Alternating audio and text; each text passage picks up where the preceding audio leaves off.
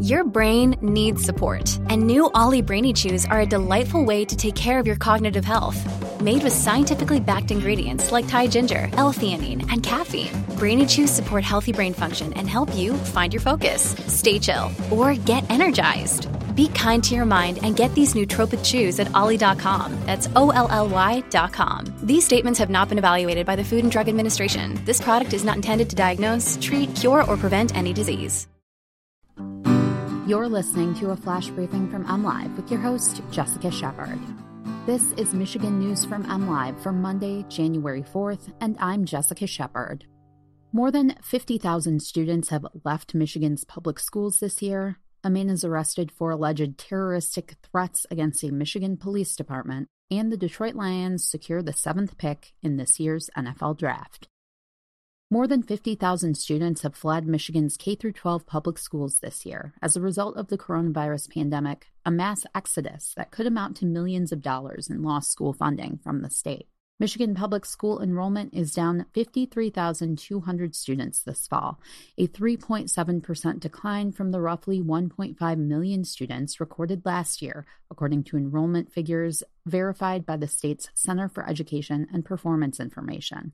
While Michigan public schools have been steadily declining enrollment in the last decade, the departure of thousands of students this year can be linked mostly to the COVID-19 crisis, according to State Superintendent Michael Rice. That's especially true with the 13,000 students missing from this year's count because their parents chose to delay their start in kindergarten due to the pandemic. More than 17,000 students also have been reported as leaving their public schools for homeschooling this year, a huge increase from the roughly 3,000 students per year who were typically recorded as homeschooled, Rice said. Every child is important, Rice said in a recent op-ed. To lose even one is too many. A 37-year-old Gaylord man faces charges after police say he made threats on social media toward a Southeast Michigan police department. The Monroe County Sheriff's Office issued a statement Sunday, noting Sheriff Troy Goodnow has reported an incident of terroristic threats aimed at the law enforcement agency. On Saturday, January 2nd, 2021, the Sheriff's Office was notified of a social media post which threatened violence toward the Monroe County Sheriff's Office. The suspect threatened to blow up the building if the Sheriff's Office did not send someone to arrest him by January 13th, 2021, the Sheriff's Office statement reads.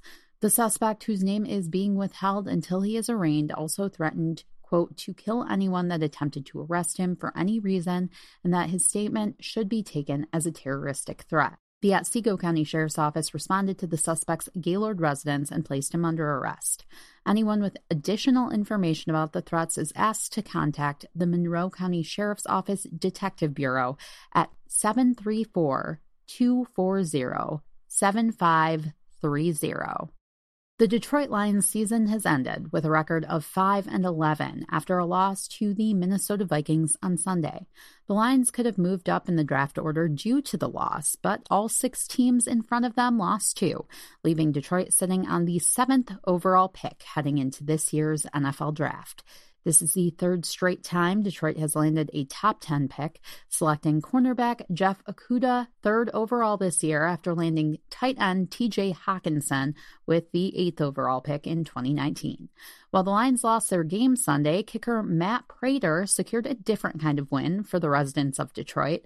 Bud Light has agreed to give a free beer to every Detroiter of legal age after Prater won a friendly competition against Denver Broncos kicker Brandon McManus for the longest field goal of the season.